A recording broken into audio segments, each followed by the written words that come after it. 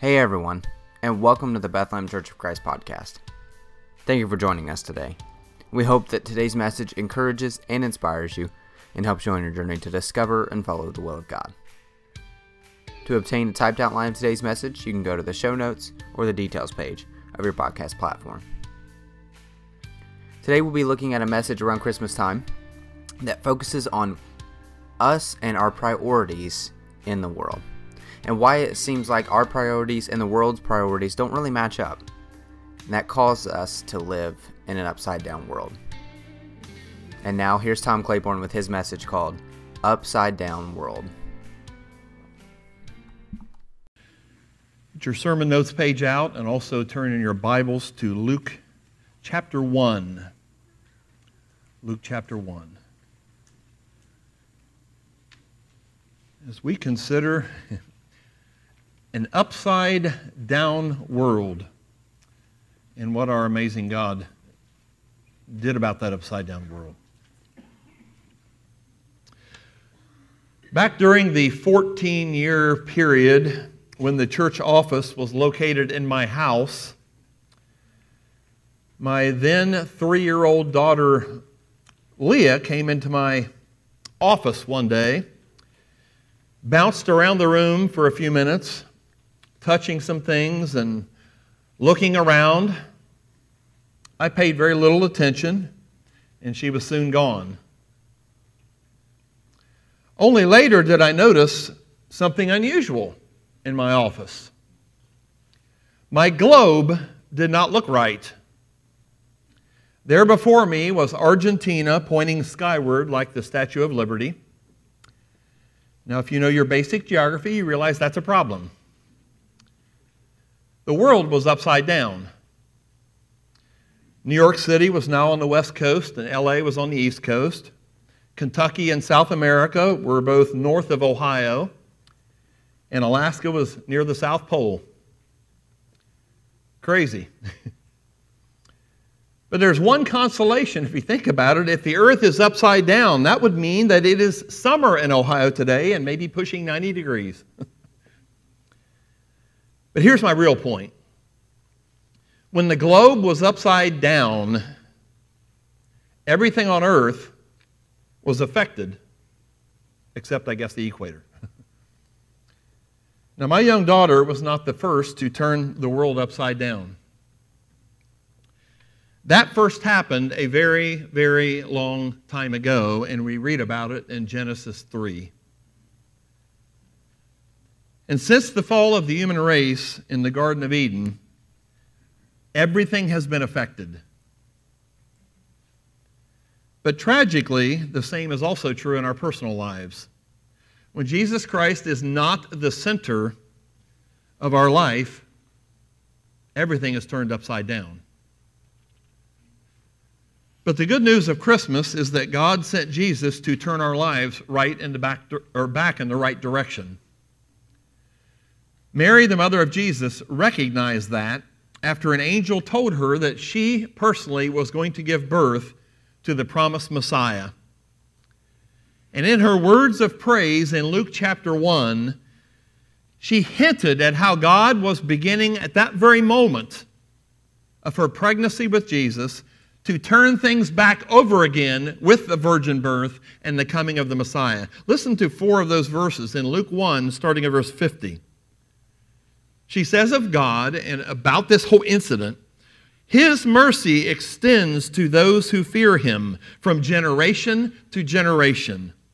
He has performed mighty deeds with His arm. He has scattered those who are proud in their inmost thoughts. He has brought down rulers from their thrones, but has lifted up the humble. He has filled the hungry with good things, but has sent the rich away empty.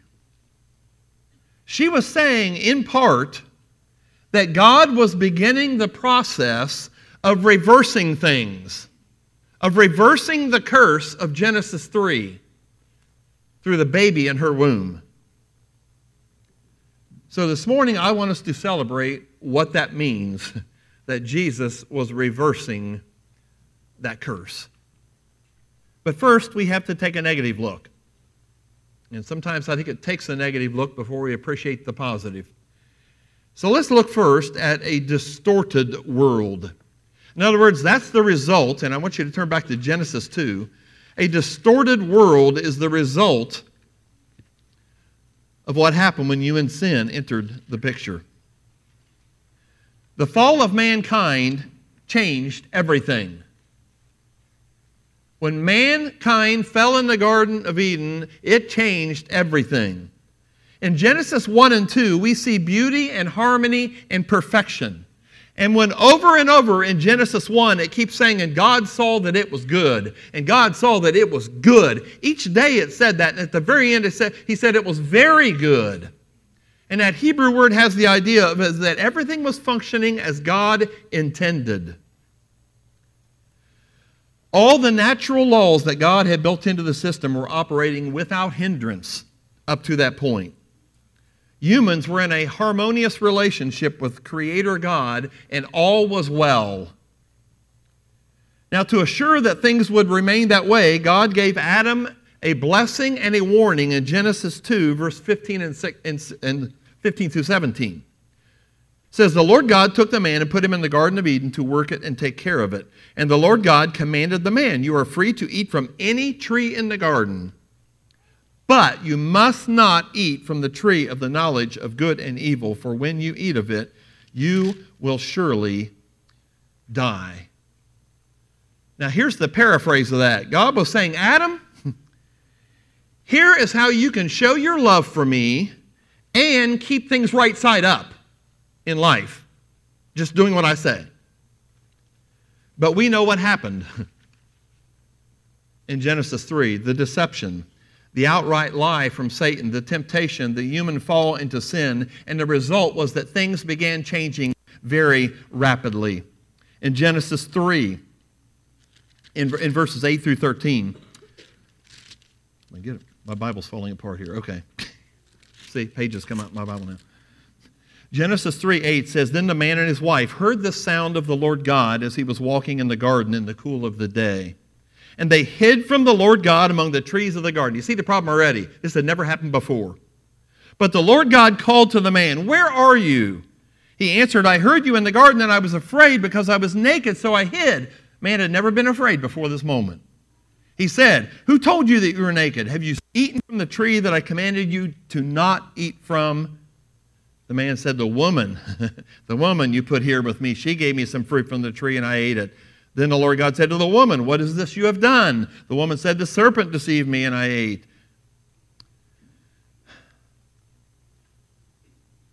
Curses and consequences. Things were no longer right. Things were no longer right side up. Sin broke the orderly system that God created. Things went haywire. Relationships were broken. The earth was harmed. And this world became a graveyard for the first time in history. It became what God had not intended.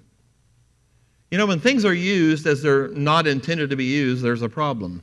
A lady wrote in Reader's Digest about a particular Christmas, and she says, I had been wanting a beautiful shawl to wear with my winter dresses. So when I opened the present from my sister Wanda and saw that it was a white and silver shawl, I squealed with delight.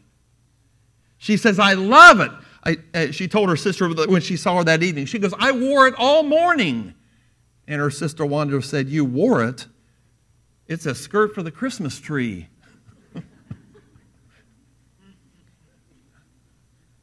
You know, it's tragic and sometimes embarrassing when things are not used according to their intended purpose.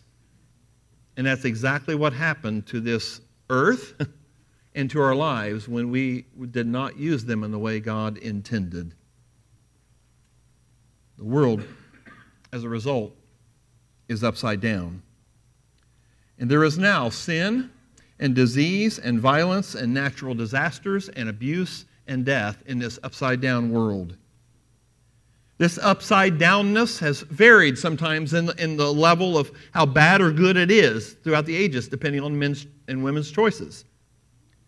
But let me describe where I think it is right now and where it's been oftentimes in history. Love has been replaced with lust. It's an upside-down world. Forgiveness has been replaced with revenge.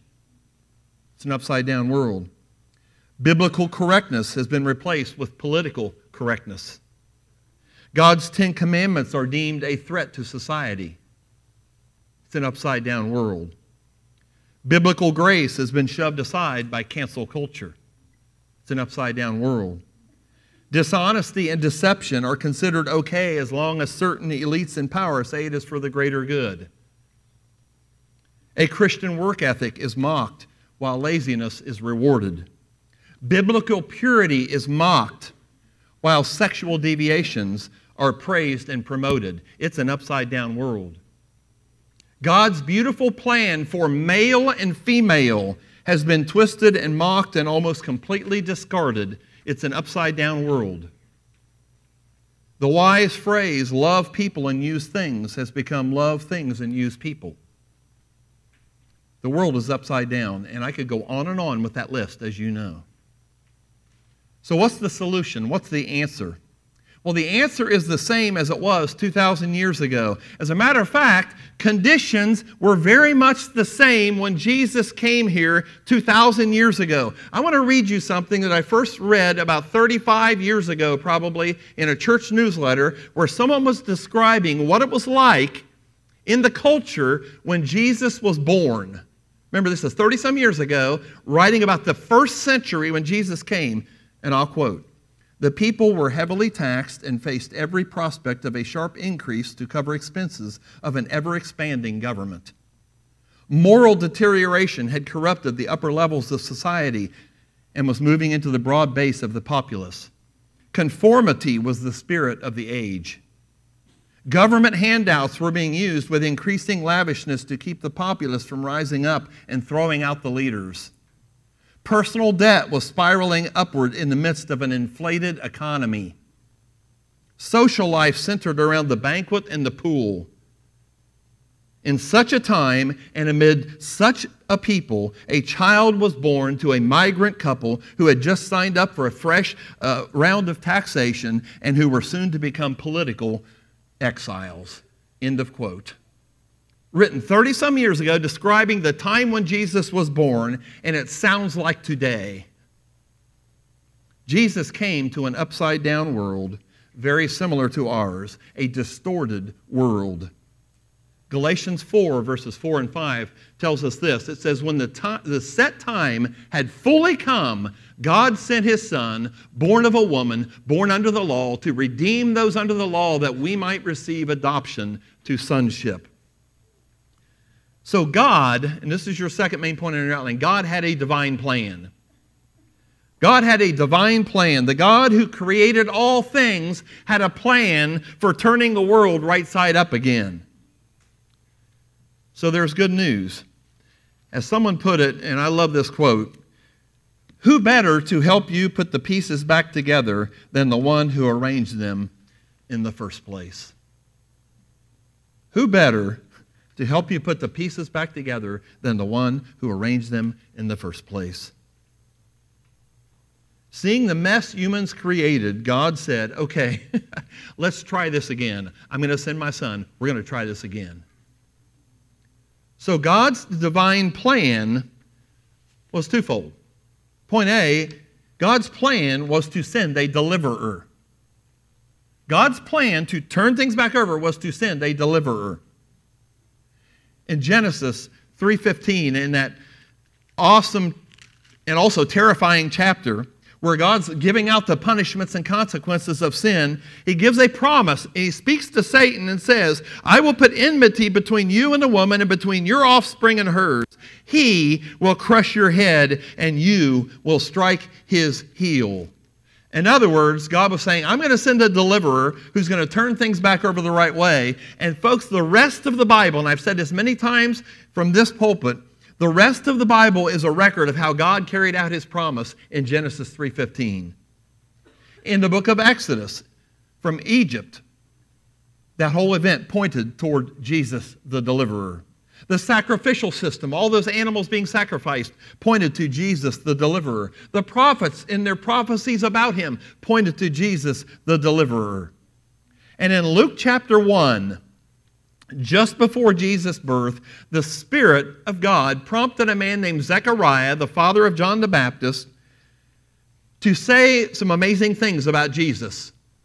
And notice this is Zechariah saying this before Jesus is born. This is after his own son has been born, but he's not talking about his own son here.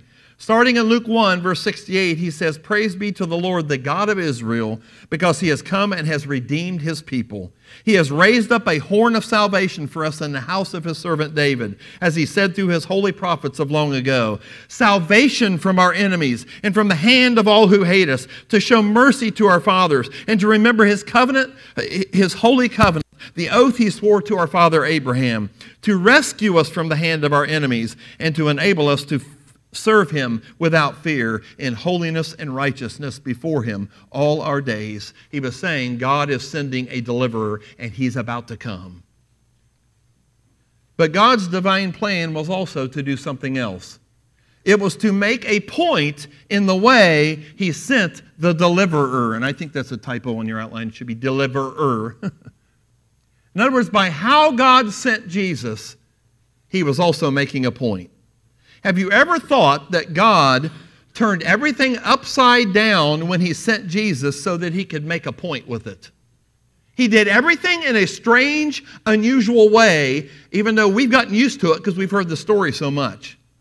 But I want you to think about these three things. This is upside down, but it's how God chose to do it for a reason. Number one, a king in a manger. That is strange, that is unusual, that is unorthodox. What's wrong with that picture, a king in a manger? Well, it makes absolutely no sense if you think about it. All right, consider the very basic definitions of those terms, king and manger. King, a male ruler of a nation, a male sovereign, someone really important. Manger, a feeding trough, a box or trough to hold hay for animals to eat. Folks, those two things do not go together, especially the king being in the manger.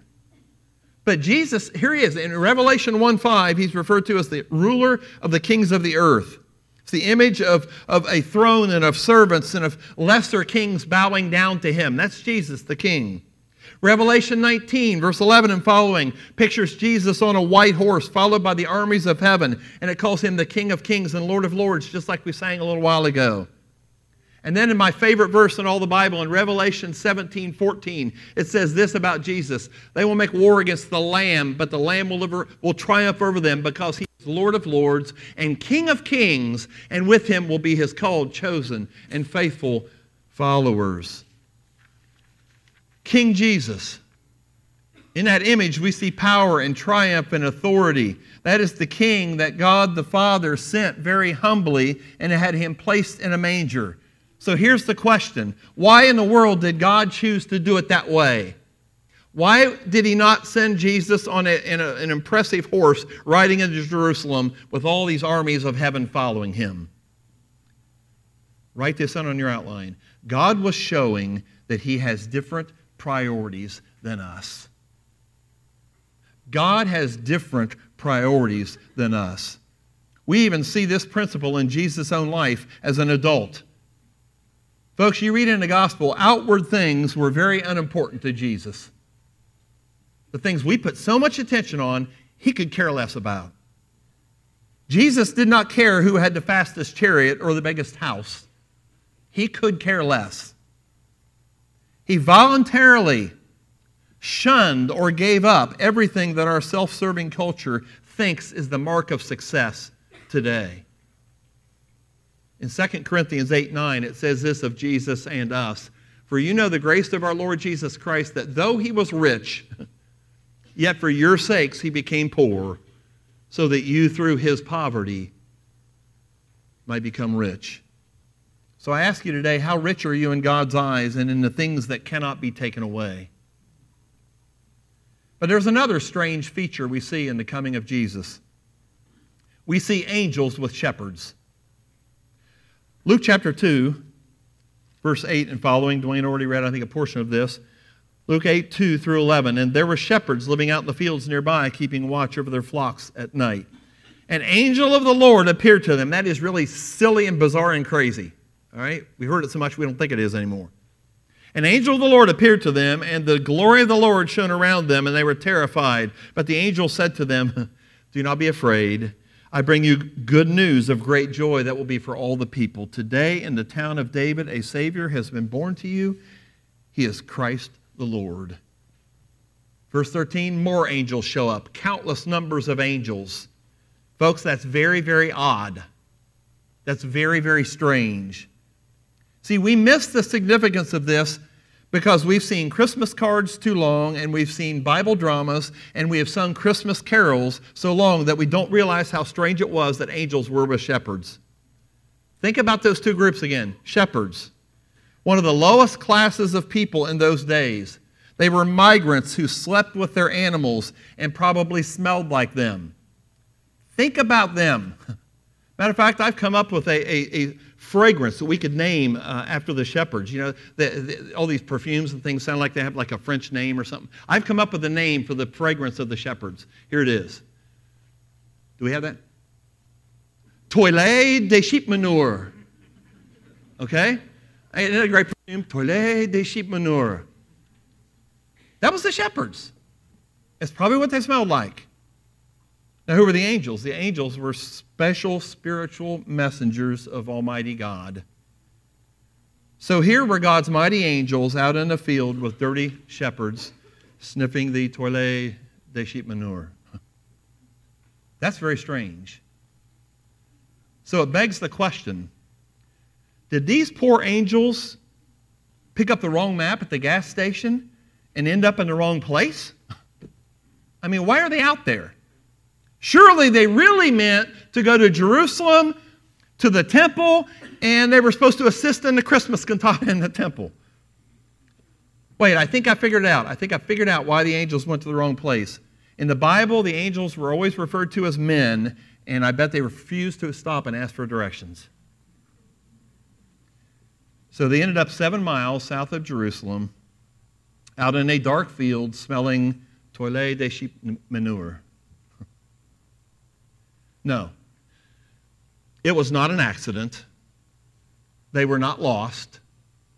God deliberately sent them out to the smelly shepherds on purpose. So what was God trying to tell us in doing it that strange, very unorthodox way? What message was he trying to send in the way he sent the Savior? Well, here it is, right on your outline. God was showing that his ways are greater than ours. God was showing that his ways are greater than ours. That's what Isaiah says about God and his purposes in chapter 55, verse 8 and 9. For my thoughts are not your thoughts, neither are your ways my ways, declares the Lord. As the heavens are higher than the earth, so are my ways higher than your ways, and my thoughts than your thoughts. Folks, God sees the big, full picture that we cannot see. He sees the reality behind the facade. He sees the light amidst the darkness and the opportunity amidst the problem. He sees the potential and the value even in the most unlikely person. So praise God and Merry Christmas because he does things differently. You see, in sending Jesus the way he did, God wanted to teach us something about who Jesus was and why he was coming, and that no person is unimportant in God's eyes. God wanted you to understand that this morning, and that's why he sent angels to speak to shepherds. Again, 2 Corinthians 8 and 9, we cannot see it too much, says this.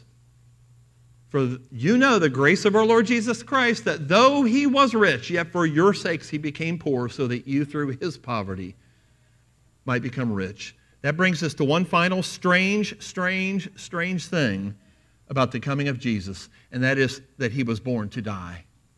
He was born to die. He came to die. Jesus was not forced to come here. Read about the birth of a new baby in a family, and they had a little boy that was a bit older. And the new baby one day is screaming like crazy. The older little boy is getting more and more irritated and asks his mom, where did he come from? The mother says he came from heaven. And the boy says, wow, I can see why they threw him out.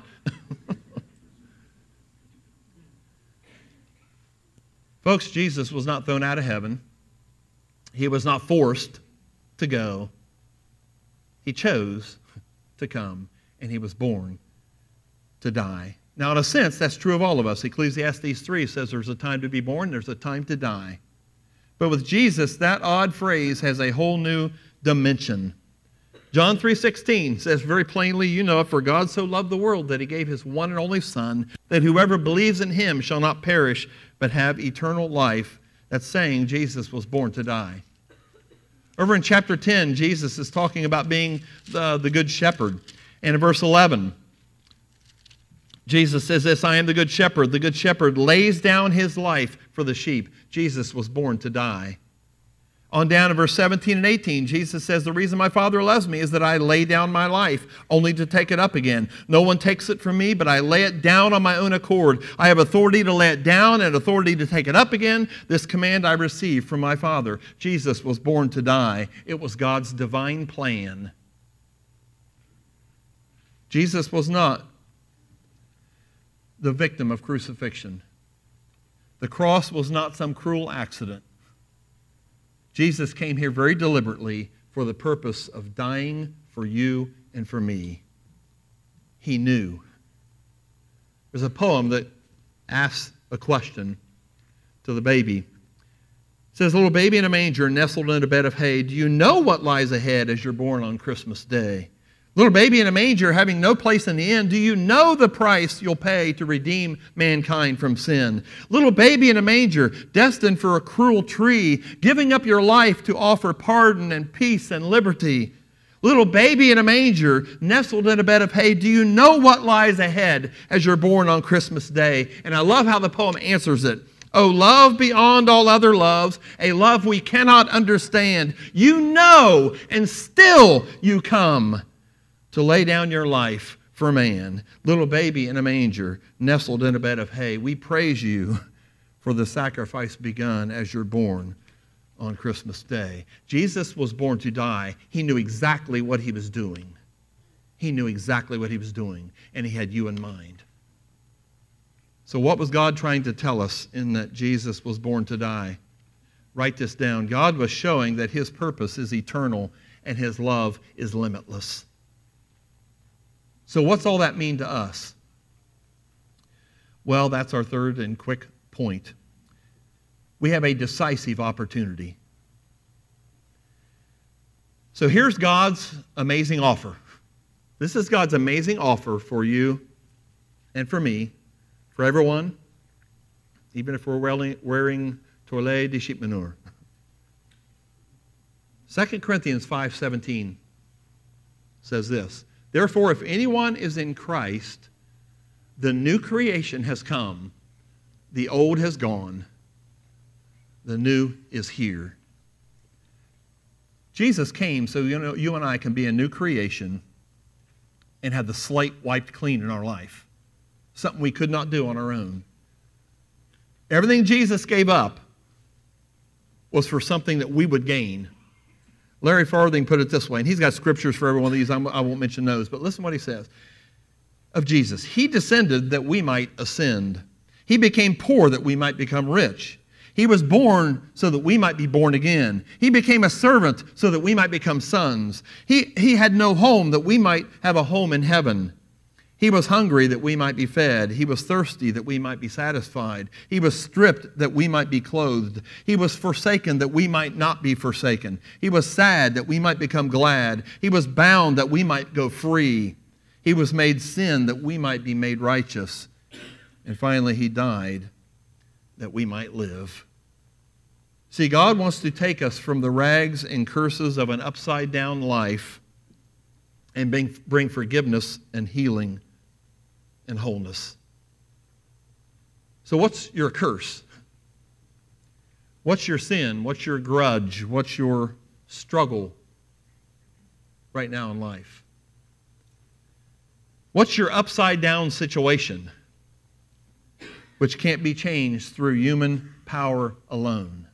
All of us have those upside-down issues that we can't on our own do and change and take care of. Well, folks, Jesus came to turn things back over in our lives. And that becomes our amazing opportunity. An opportunity He gives every one of us. But hear me, God will not bring that about against our will. God says to us, here's my son, here's my offer, but He has never and He will never force you or me to accept Him. He didn't force Adam and Eve to live a certain way. It had to be their choice. But like the way Jesus came, His plan seems backward or upside down.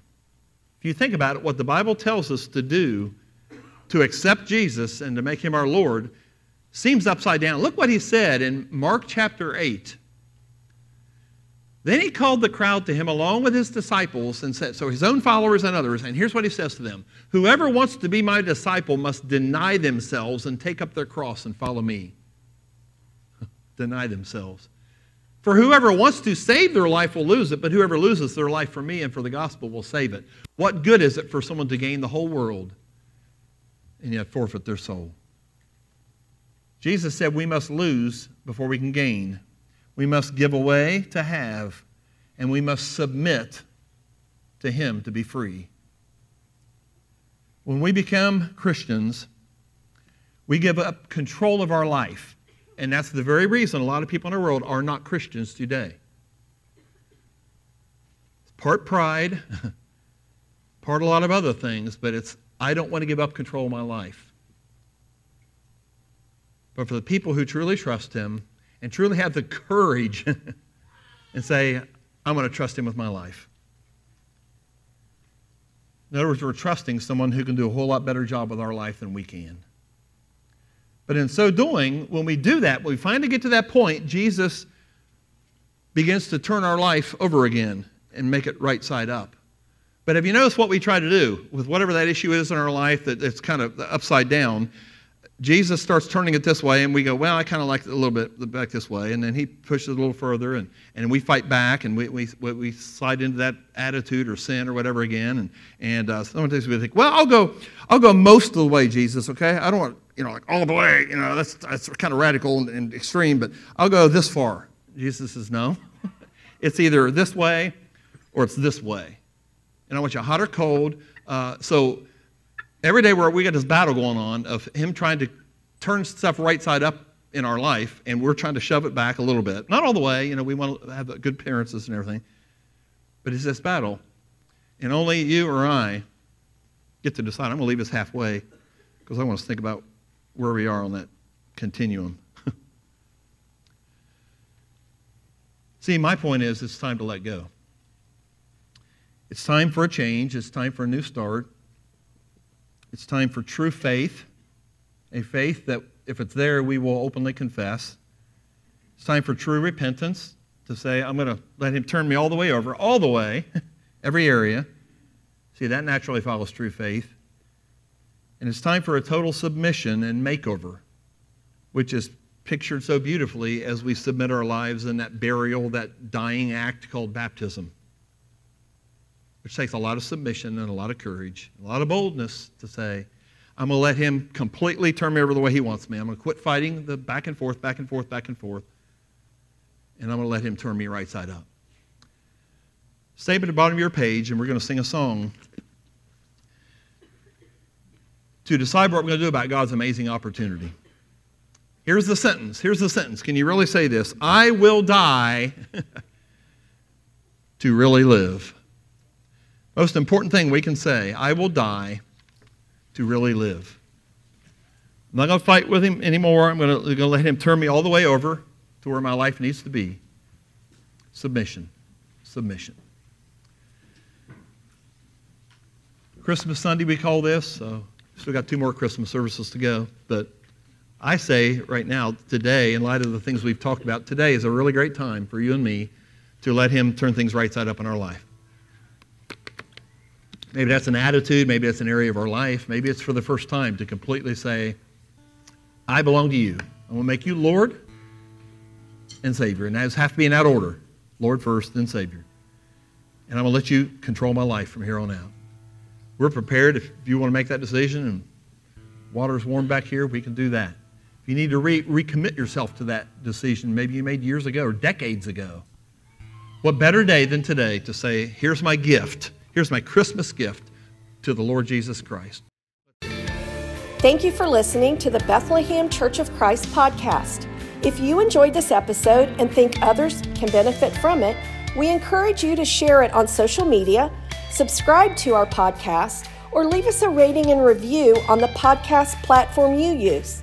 You can also connect with us online at Bethlehem505.org or find us on Facebook. Please join us next time as we each seek to understand God's Word and follow His Son, Jesus Christ.